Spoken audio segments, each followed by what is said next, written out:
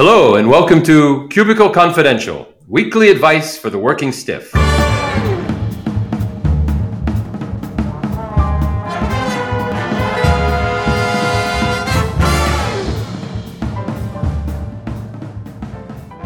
I'm Chris DeSantis, and let me introduce my co-host, the inimitable Tim McClure. Hey, Chris, how you doing today? I'm doing well, thanks, Tim. How you doing? I'm doing great. Did you have a nice week? I did have a good week. Again, because I know that this month I'm going to be a very busy camper, and so I'm preparing for that. I've also got a few virtual events. I don't know if you do that ever, because of the work you do is more consultative, but I do a lot of, although you're probably on a lot of Zoom calls, aren't you? Yeah, no doubt. I mean, in-person meetings, Zoom meetings, either of those are great. And when it's a hybrid, that's the tricky part, I find. Maybe you do too, where we've got some people in a room and some people dialing in and, just keeping the conversation balanced.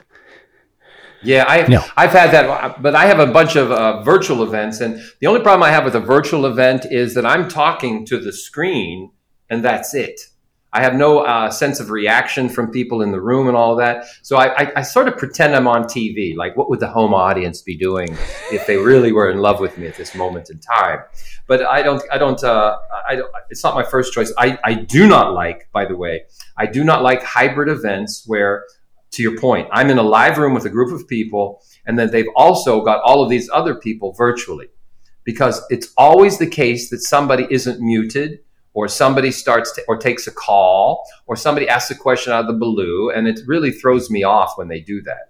So, but it's tricky. It's like we all become grade school teachers, and classroom management becomes half the job, just to make sure people are paying attention, getting heard. Yeah, I agree with you, and so that's why I'm okay doing virtual things this month, because I get the rhythm of it. And if I understand who's in the audience, I can go along. I do all the things I necessarily do, but I do like to see people. I do like, every once in a while, I'll have audiences where they have those little boxes where you can see they're looking. Although when I notice some of those, I get distracted as well, because they're not always paying attention to me. You know what I'm saying? Do they, either of these platforms, Zoom or Microsoft Teams, have they found a way to sort of recreate the standing ovation that you're so used to getting? I mean, that must be the hardest part.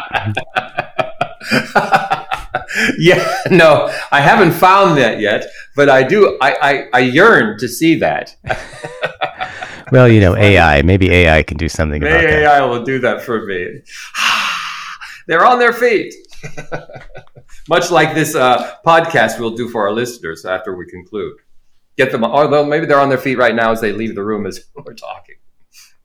So anyway, what's on track for this week? I think I have it right here. I think we're talking about back to work. Yeah. Well, this is an easy one. We're all going back to work. I guess what they're meaning, this is a little different, because back to work means a couple things in different circumstances here. I'm interested in that. And then we have another article again this week, right? The article again is things to do when you're going back to work. But this one is tips for easing back into the workplace after a vacation. I have to say, on a personal note, some of these, underline, bold, italics, pretty good suggestions in there, stuff I hadn't thought of. So yeah, excited to talk about that. There's some real practical tips in that one. Yeah, I think so. So, by the way, are we on our own this week, or does anybody supporting our podcast? Oh, thank you for reminding me. We are unpaid sponsor for this week's podcast. I don't want to offend the unpaid sponsor. Is another blast from the past, New Coke, introduced in 1985 and on the shelves for exactly 77 days before the Coca-Cola Company reversed course, admitted their mistake, and reintroduced what was then Coke Classic. So thank you very much to New Coke for backing us in our endeavors. I wonder, can you find that? Is that available on eBay? We should ask Jack. Because I wonder if you can still find cans of New Coke. And if you can, are they something you could actually drink at this point in time, 30 years later? I don't know. I would imagine, like the end of Raiders of the Lost Ark, it's all in a warehouse somewhere with those tainted Tylenol bottles and other stuff we're not supposed to touch. Right. But I do know people still drink, what is that diet one? Tab? Tab. I think there are people that are. I remember this one woman I knew. I walked to her apartment once. This was years ago. She had 6 cases of Tab, and I said, "Why do you have 6 cases of Tab?" And she was always worried that they were going to stop making it because she was addicted to it. And I thought, well, God, that's a problem. You have a, but I didn't say anything to her. But yeah, that's an addiction. I don't know. Do they still make Tab? I was going to ask. I don't know if they still make Tab. I don't know. It can't be good for you. Neither can Mr. Yeah, they Pibb. do still make Tab, not in the States, but you could get it in some European countries. Oh, you have to smuggle it in. Yeah, Jack, I'm looking for Coke too. I'm only seeing the cans. I don't know if there's any with the elixir still intact. I love Jack keeping tabs on Tab. That's pretty good. I know, it's got Tab. Hey, what about Mr. Pibb, Jack? Do they still make Mr. Pibb? That was another. Oh yeah, definitely. How about, remember this one? I remember this from my childhood. Chocolate Soldier. Does anybody ever had that pop? It was a pop called Chocolate Soldier. It was literally chocolate pop. Anybody? Never. Me? Bueller? Green River? How about Green River? Is that Green another River, one? I remember. Then I remember going into Boone's Farm or... of course, that would let me into the liquor area. Did you say Chocolate Soldier was something you drank? Yeah, Chocolate Soldier. I don't think they're allowed to have that anymore. I'm not telling you it was a good name, but it was the name, and it was. Mom, please, can we get a Chocolate Soldier? Chocolate Soldier. It was literally a bottle of. I can't remember. It was out of Pennsylvania, so maybe it was a local brand. That explains it. My grandfather used to sell it. A happy accident between RC Cola and Yoo-Hoo. Yeah, it was kind of like a Yoo-Hoo. It was yeah. Well, it's so funny. Okay, I don't know if it exists anymore. But anyway, okay. let's get back to the program. Work. Back exactly to work. Right. We digress on memory lane here. So let us take us our first question. Frozen in place. You ready?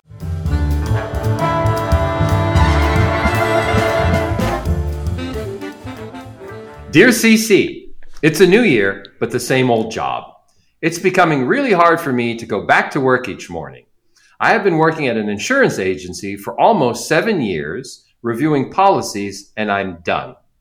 I mean, done. I know I can't quit, but I can't go on any longer. How do I take the plunge and get a new job? This is my first and only job I've ever had since college, but leaving feels terrifying. Any advice on how I can get past my fear of leaving? Signed, Frozen in Place in Pasadena. Okie doke. I can appreciate this person's fear because it's the devil you know. What do you think, Tim? Well, first off, how ironic that we're frozen in Pasadena. So that's kind of interesting. And my first comment to Frozen in Place would be thank you for your service. This does not sound like a good time day in and day out. And this happens to people. Doesn't matter what you do. Doesn't matter how long you've done it. You kind of hit a breaking point and you think, I don't want to do this anymore.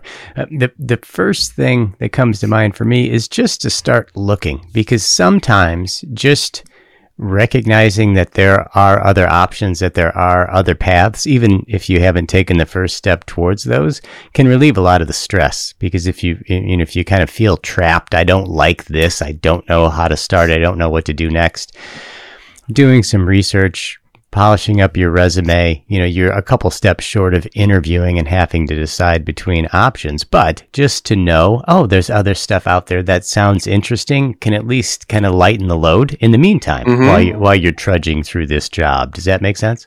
Yeah. It's interesting. I like that. Well, it's interesting because I go back to your first thing about the 7 years. There's a myth here.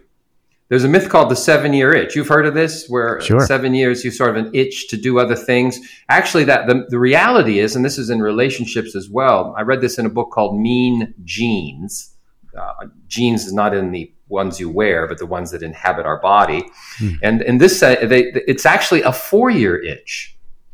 It's 4 years that drives us to think about, okay, maybe I should be looking around in some way. So what's so interesting about our are frozen is that this person waited an additional 3 years. So my point here is that I think they're slow to boil. And I think it's going to take them a while to rev up. And I think that Tim's point about doing a little homework, seeing what's interesting to you, will allow you to acclimate yourself to the notion of changing. You see, this is the notion. You first have to get comfortable to the notion of changing before you're even comfortable seeking the change itself. And so in that sense, and if you are, as I said, slow to boil, then it's probably start to think about, who do I want to be? And I thought of this too, and I don't know if this is helpful. But imagine yourself 30 years from now. How are you? If you're going to say, who are you in 30 years? Or who are you in 20 years? I don't care, but pick a number far enough in the future, then work backwards against that and say, where do I have to be today to be that? And so I think that gets you, positions you. Now, the other thing I would say, and Tim, I'd like you to add on to this, is doing the work you do itself. What is it that appeals to you? Because you have been doing it 3 years longer than the itch would require you to do it. So I think you sort of like routine. There's something about routine that appeals to you. I think that's interesting because you want to look for a job that hasn't that element. Another thing, what are you particularly good at there? What do people say, hey, you're really good at? And if they only say making the coffee, that's going to be a problem. Another one is too. I'm sorry, go ahead. Well, I'm still hung up on this 7-year itch versus 4-year itch. This is fascinating. Yeah, isn't that crazy? That's just sort of the common phrasing, 7-year itch. We just kind of throw that around. And the reality is the studies have shown. Movie. Yes, the study is actually 4 years, according to this book that I just finished. But 7 years seems to be what has come into the popular nomenclature. I think there was a movie called The 7-Year Itch.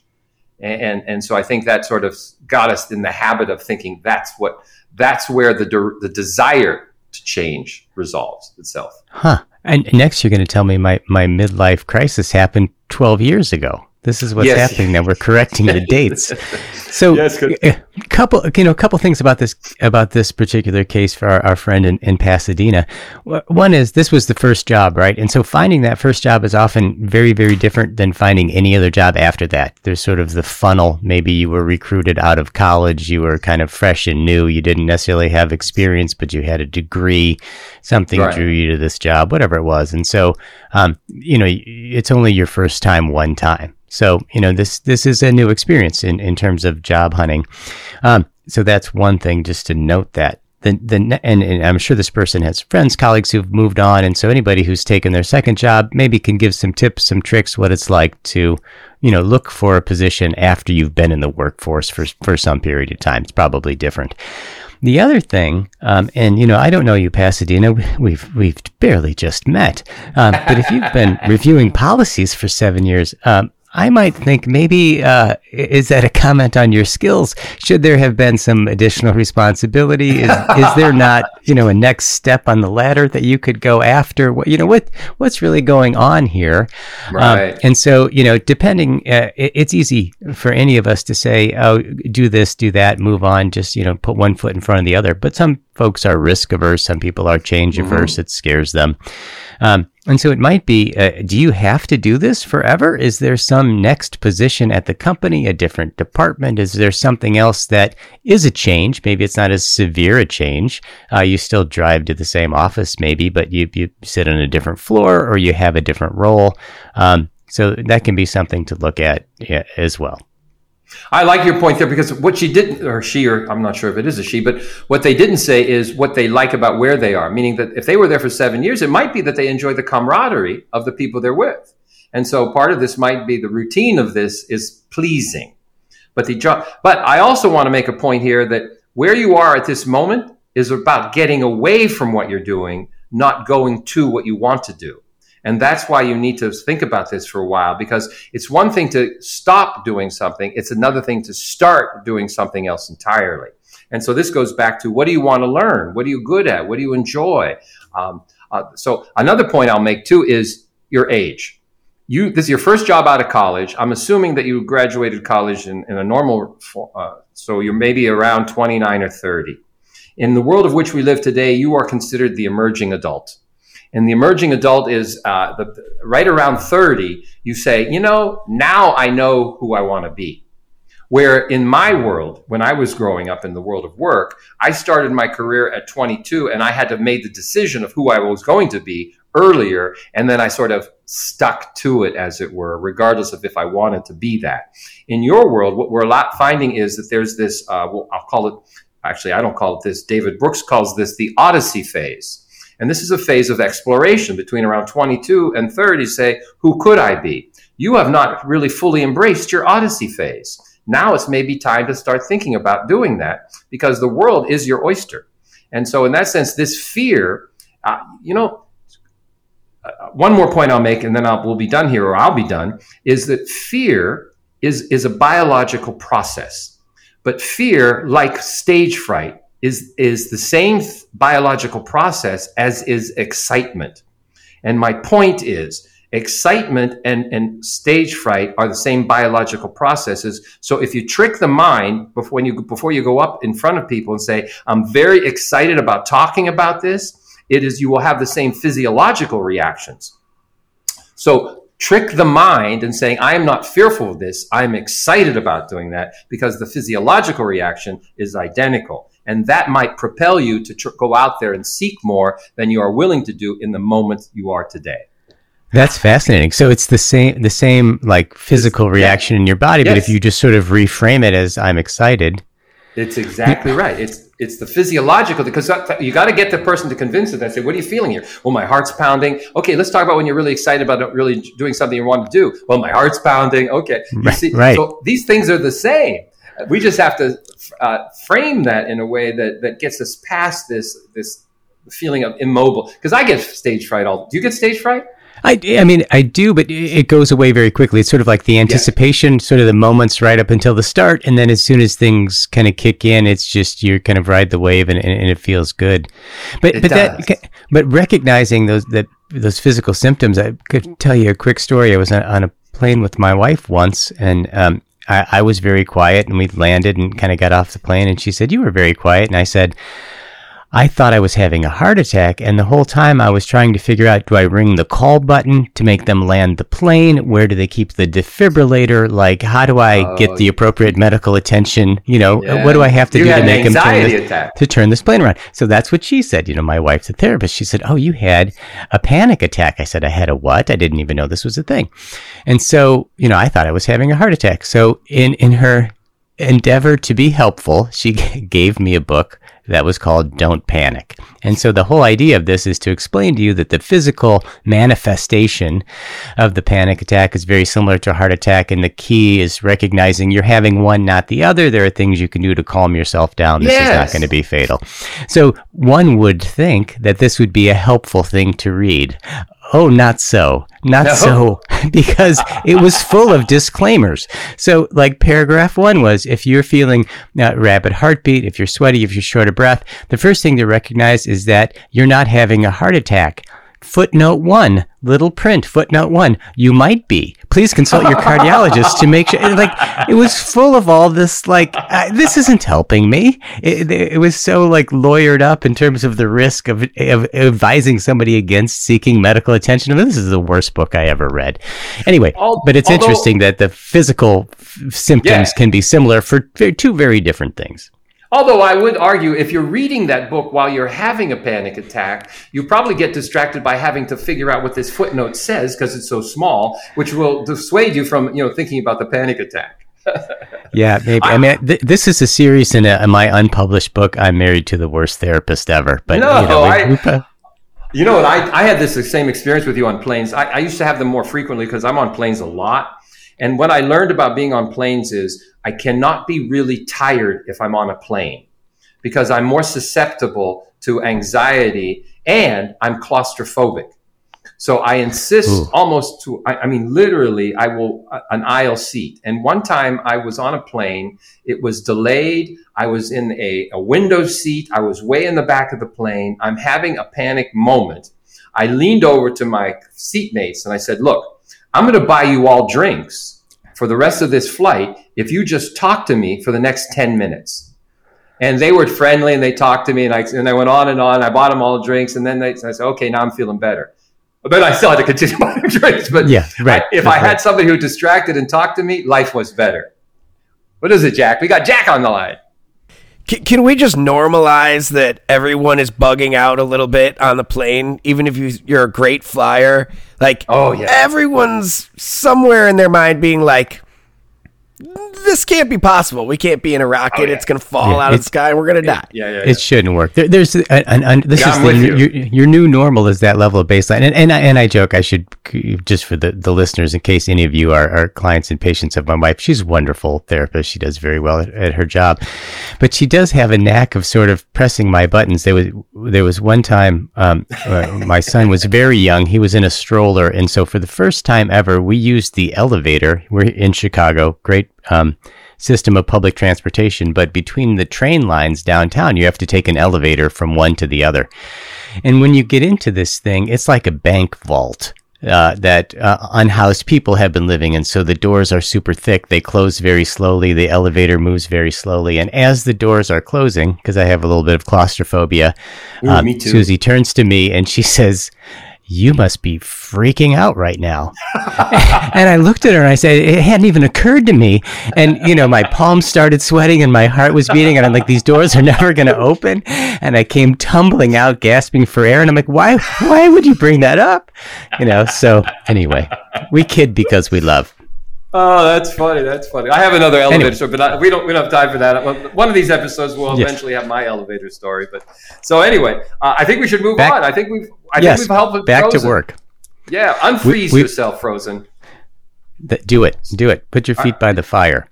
Are we ready for the second question? Is it my turn to read, or is let's it go? No, I think it's mine. Unless I know how you prefer to have the microphone, Chris, but I'd like to get some airtime here if I can. Oh, don't let me interrupt. All anyway, right. Go ahead. All right, go ahead. So this is tag I'm it in Wichita, but the it is IT. So tag I'm IT in Wichita.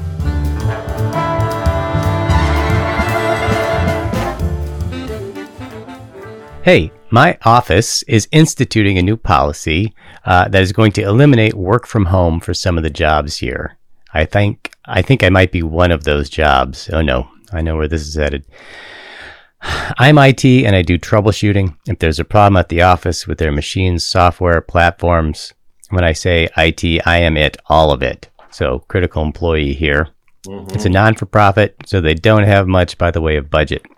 Frankly, I don't have any problems when we were working 3 days a week. I live close by, so if there was an incident, I could be there in 10 minutes. Now, they're making it an issue for all support staff to be in-house all week. I think it's unfair because the professional staff is still on a hybrid schedule. How can I get them to change their policy, or at least for me, again, tag I'm IT in Wichita? Well, I don't probably know a common problem for workers all over the place these days. I think so too, and I think that is true because somebody has to man the fort. You know what I'm saying? That's the game here. That you cannot have everyone virtually because somebody has to open the doors and to answer the phones or whatever the things. Of course, you can answer the phones remotely, I'm sure, but there are certain things that require the presence of others. That is our reality. But to your point, IT, is that look, I think for you, your circumstances should have some flexibility. You are a valuable resource as you are the only resource, which gives you leverage. That's what I believe there. But before you leverage your leverage, as it were, find out your worth. And I might suggest doing a little homework in the marketplace, saying, what is my skill set worth out there and to whom? To whom? Because one of the things that's nice about your job, it's convenient. And you understand it. And so you have to say, okay, what are the things you'll be sacrificing? And then what are the things you might be looking for? Remember, our last person here was afraid to go out and look into the workplace in terms of what might be out there. Don't be afraid to see what might be out there because you're not necessarily going out there. You're using it as a leverage. Once you find out what your worth is, then you can go in and I would say negotiate some space. Your worst case scenario should be, okay, I will have to come in 4 days a week as opposed to 5. So in that sense, you want to have some wiggle room to negotiate when you come in. And then maybe you would add to that some flexibility around those 4 days or some maybe 3, then 5 or 2, then, whatever the things you can do, creating some flexibility.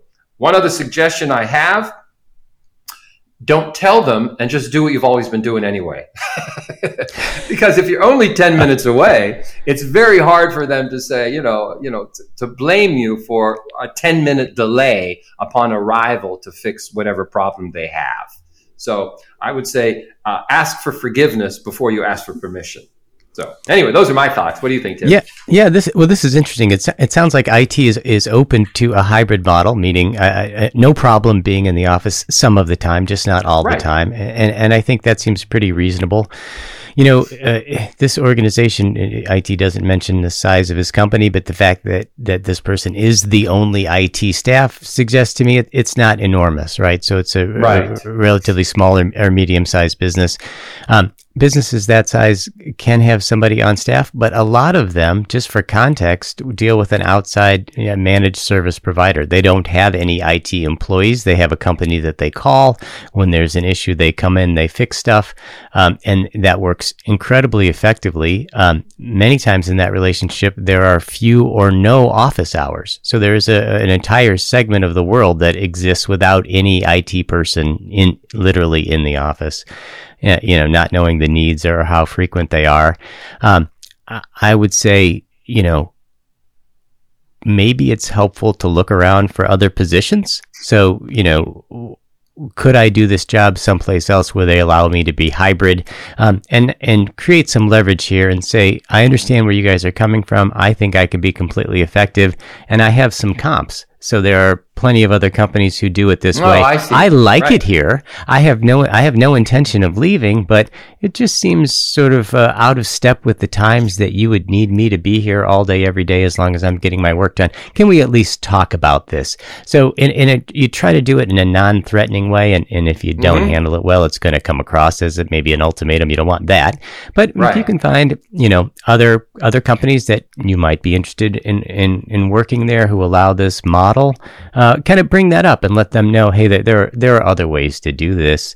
IT mentions that the professional staff is still hybrid. So, I'm sure you could customize your proposal to say, well, if our people are in the office Monday, Wednesday, Friday, or, we have a common day Wednesday while everybody's here, certainly I'll be in the office that day or those days, but the rest of the days I think I should be able to be remote, and I can be there in 15 minutes at any time if something comes up. And, you get a read on the conversation. So I would say just start the dialogue. As you said, don't assume that it has to be this way. And see where it goes. But I would at least let them know that you have a preference and it isn't where they're steering you. I think that's all good. One thing I had as you were speaking, I was add to this, and then we'll be done. Is that you are the entire department? Why don't you figure a way to reclassify your department as professional staff, and then you fall under the umbrella of professional staff, since you are in fact the staff of IT, which is a critical function within the organization, I am sure. And so in that sense, it's just it's a nomenclature issue. Just putting it out there. It out there. Yeah. Well, listen, you really hit it. I was just kind of thinking about, you've got a lot of leverage in this situation because you're the only one, and every business, their systems are idiosyncratic. There's some art and science in terms of what they have and how it works, and this person has sort of cracked the code on that. So I'm sure they would prefer not to have to break in a new IT person. Yeah, okay. And so I'm going to have to move us on here because we only have about a minute or so to do this, and I'm not going to get through all of these things, but I like this. Remember, I alluded to this, going back to the office after vacation. This was by Beth Herring wrote this. I thought this was interesting. I'm not going to go through the 5 things to do. The one that I liked on this list, though, was schedule a buffer day. What I do on vacation? Fantastic. Is that the one you thought too? Because what I do on vacations is I come back because I know the next day I'm working. And the problem with that is there's other things you want to do when you get back. And I like the idea of having a buffer day. I get back from vacation knowing the next day I'm still off. that I can get everything back in order and get my mindset and my head set around, okay, I'm going to go into work. I got to do all these things. I got to get myself organized. So giving yourself, that was my favorite of the list. What would you respond to that, Tim? Yeah, exact same one. I've got a good practice. We do that where it's sort of return from vacation on Saturday and have the Sunday as a buffer day to sort of kind of unpack and get acclimated. I never thought about carrying that into the work week. So I thought that was spectacular. One of the other comments was clear your first morning. So that's sort of a happy medium. Maybe I can't take another buffer day off, but at least on my calendar, I block out that Monday morning and I can sort through my email, kind of figure out what my priorities are and get caught up before I'm fully engaged at the office. So lots of good tips there. Yeah, this was a nice series of little tips. And the point is easing in. The whole idea is ease into your day and don't go after the biggest projects the moment you walk back. Just give yourself space to organize yourselves and ease into it. That's all we got to say this week. Tim, I think you should be wrapping this puppy up. Yeah, absolutely. Great conversation. Hopefully we helped our folks, our listeners who shared those challenges with us. Next week, we are delving into amateur proctology, and we're going to talk about how to handle an a-hole in the office. So that's a can't miss. Tune in next week to hear all about that. We all have these people in our lives. As always, a tip of the cap to Jack Ettinger, our exceptional executive producer, who helps make all this happen. And a big thank you to our listeners, particularly those of you who made it to the end of the podcast. As always, we want to hear about the drama, the dilemmas, the conundrums that you face at work. Emails to info@Cubicle Confidential. Tweet us at Cubicle Confidential 1. We hope you have a great week at work. Cubicle Confidential, signing off.